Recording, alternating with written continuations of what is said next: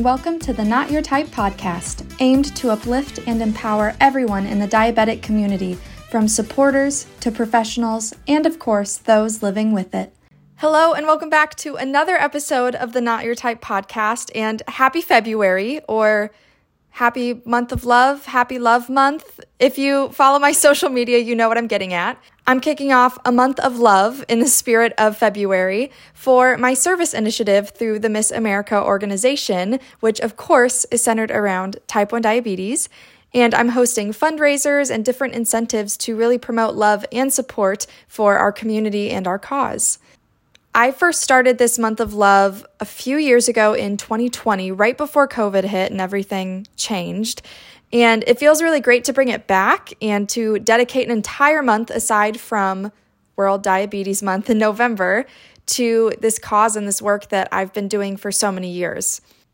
So please go follow my socials. Again, I'll put them in the show notes so you can follow along because I have so many fun things planned, and I just had a Panera fundraiser. I'm still waiting to hear back on how much money we raised, but it's really exciting to host this month. And of course, these podcasts are part of that. So thank you for listening and thank you for following in advance.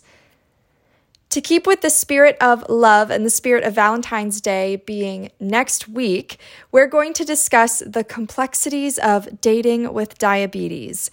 Now, this was in part inspired by an organization called Touched by Type 1. They're based in Florida, and I've actually partnered with them this past year. And they posted recently about different tips and advice about braving the dating world with diabetes. And when I saw it, I immediately agreed with so many of the things they were saying and thought I should do a podcast episode on this inspired by them. As someone who is in a relationship, I can speak to both the dating world and the relationship side of being diabetic and love. And I've also seen it through my parents because my mom is not a diabetic, but is obviously married to my dad, who is a diabetic. And if you haven't checked out their episode, they touch on this a little bit, and it is so moving. Probably my favorite episode I've done to date. So please go check that out. Relationships in general can be tricky on their own to navigate, and figuring it out with diabetes, whether it's platonic, familial, or romantic, is just an added pressure, an added stressor. And I could do a whole separate episode on other kinds of relationships, but since it's February and I'm doing the month of love, we're really going to focus on that romantic side. So let's start at the beginning, the dating stage. Navigating the dating scene while also figuring out how to tell someone new about your diabetes and the way you'll do that is so tricky. And it's about the when and the how. When is the right date to tell them? Should I tell them right away? Are we going to a restaurant where they'll see that I have to take care of my diabetes because we're eating? Will I tell them then? Should I wait? And also how? How will I bring it up? Will I go right into my diagnosis story, or will I just kind of briefly mention it and wait to get into that deeper stuff later? And for a lot of us, it's such a big part of our life that we do want people to know about it. But when it's a brand new person, a stranger, in a lot of cases, when is it not awkward to bring it up? It also fosters a lot of intrusive thoughts or negative self-talk. I know I used to feel really self-conscious about my diabetes, which is partially why I started this podcast, because it makes me feel empowered when I'm able to talk through it and see how other people, whether they're diabetic or not, can relate to it and really start that conversation. But in the dating world, I even was asking myself questions of how people would react and what they would say in response to me having diabetes. Some of the things I used to think was, will they see my CGM? Will they be weirded out by that? Are they grossed out when I give myself a shot? I remember vividly in high school, this wasn't on a date, but I was eating lunch and another student came up and saw me giving myself a shot and said, "Do you have to do that here? That's gross." And that has lived with me since that moment. And it's only elevated when you're looking for connection, love, support, a relationship. So whenever I would give myself a shot, there'd be times where I'd go to the bathroom to do it because I didn't necessarily feel comfortable after just meeting someone to say, oh, hey, let me do this thing real quick. And then there's that internal dialogue of, well, should I do it in front of them? Am I a bad advocate for this cause if I don't go ahead and normalize it and give myself a shot? Which your advocacy work is never going to be undermined by a date you go on or your anxiety around giving yourself a shot. As someone who also experiences anxiety, it's also only heightened in the relationship world when those situations arise. But those are very real things that I felt in those moments. Will they think it's weird? Will I be treated differently? And I never want to be treated differently for my diabetes. And the idea of having someone that I'm trying to build a connection with, especially a romantic one, think of me differently because of something I can't control is just heartbreaking. So thinking of all of those things on dates is a big challenge that's added when you have diabetes. But ultimately, there are some tips and tricks you can do to ease that anxiety, especially about a first date. So here are a few pointers that came from me and touched by type 1. So number 1 is, if going to a restaurant, check the menu with the nutrition information, if it's available, ahead of time. That way you know exactly what you can get and what to bolus for. Whether you have an insulin pump or you need to take a shot before, making sure you have the exact amount so you don't risk going too low or being high, because stress can affect your blood sugars in different ways. Knowing that beforehand can really help ease just a little bit of that anxiety. I always struggle to choose what I want at restaurants, and on a date it feels like there's that brain fog going on and you're trying to listen to conversation while looking at the menu. And you don't want to take too long. So knowing what you want ahead of time is also a great way to seem confident in your choices and your decisions. Number 2, if you're doing an activity that requires a lot of movement, maybe you're going hiking, maybe you're going dancing, anything that has more movement, bring extra low blood sugar snacks just in case. I know most of us probably always have something with us, whether it's glucose tabs or a juice box or their go-to low snack. Mine is often raisins or granola bars, but making sure you have extra ones just in case, because nerves, again, play a factor in that. And when you're doing a lot more movement, that will also play a factor. Number 3, make sure you have all of your diabetes supplies. Triple check when you leave the house that you have everything you need. If you don't use a pump, your insulin pen and the pen caps, make sure you have enough of those. Make sure you have your glucose monitor in case your CGM, if you have one, poops out. Make sure you have everything you need. You don't want to be late or have to leave early because you don't have the necessary supplies, especially if you're going to a restaurant or maybe a movie where you're going to be eating. You don't want to have a scary situation happen on your first date, which, could be really telling of their character and who they are on how they handle it.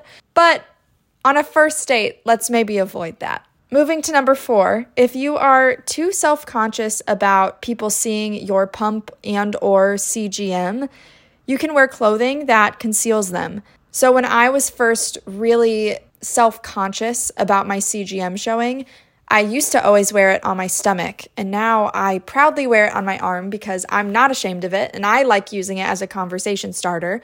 But if you don't want that to be the focal point of your first date, then you can always wear long sleeves or maybe long jeans if you wear it on your leg, or a top that covers it. Whatever will make you feel the most confident and comfortable is really important. But again, remember, you should never be ashamed of your diabetes, but if you don't want it to be the main point of conversation, I totally understand that too. And then the last tip that I have for dating is to share when you are ready. Whether you were diagnosed 15 years ago or 15 days ago, if you don't want to talk about it, then don't talk about it. If they ask about it, maybe if they notice your CGM or pump, or they notice that you have to kind of take care of your diabetes if you're eating, give them the resources to look into, or tell them, hey, this is really recent, or hey, I'm not comfortable talking this right now, but I'd love to talk about this later on our next date, especially if the date is already going well. And the way they react will, again, be really telling of how they'll handle your diabetes, but also if it's worth going on another date with them. If they're going to keep pressing when you're clearly uncomfortable, then you should know that the conversation ends there and you don't have to talk about it. And you don't have to go into a big sob story right away. You can give them the rundown of it, saying, this is when I was diagnosed, this is how long I've lived with it, this is what I have to do, and that's it. Just really evaluate and self-reflect on your comfort level with it and be the one that's in control of that conversation, because no one else has the right to tell you how and when to share your diabetes journey and story. All of that to say, no matter what, first dates can be awkward, they can be uncomfortable, they can be a lot of fun, they can go a lot of different directions, and diabetes can definitely be a challenge when dealing with that. But it's also a challenge sometimes when you're in a relationship, after you've passed the dating stage, after you've kind of explained what diabetes is to your partner. But there are ways that your partner can support you.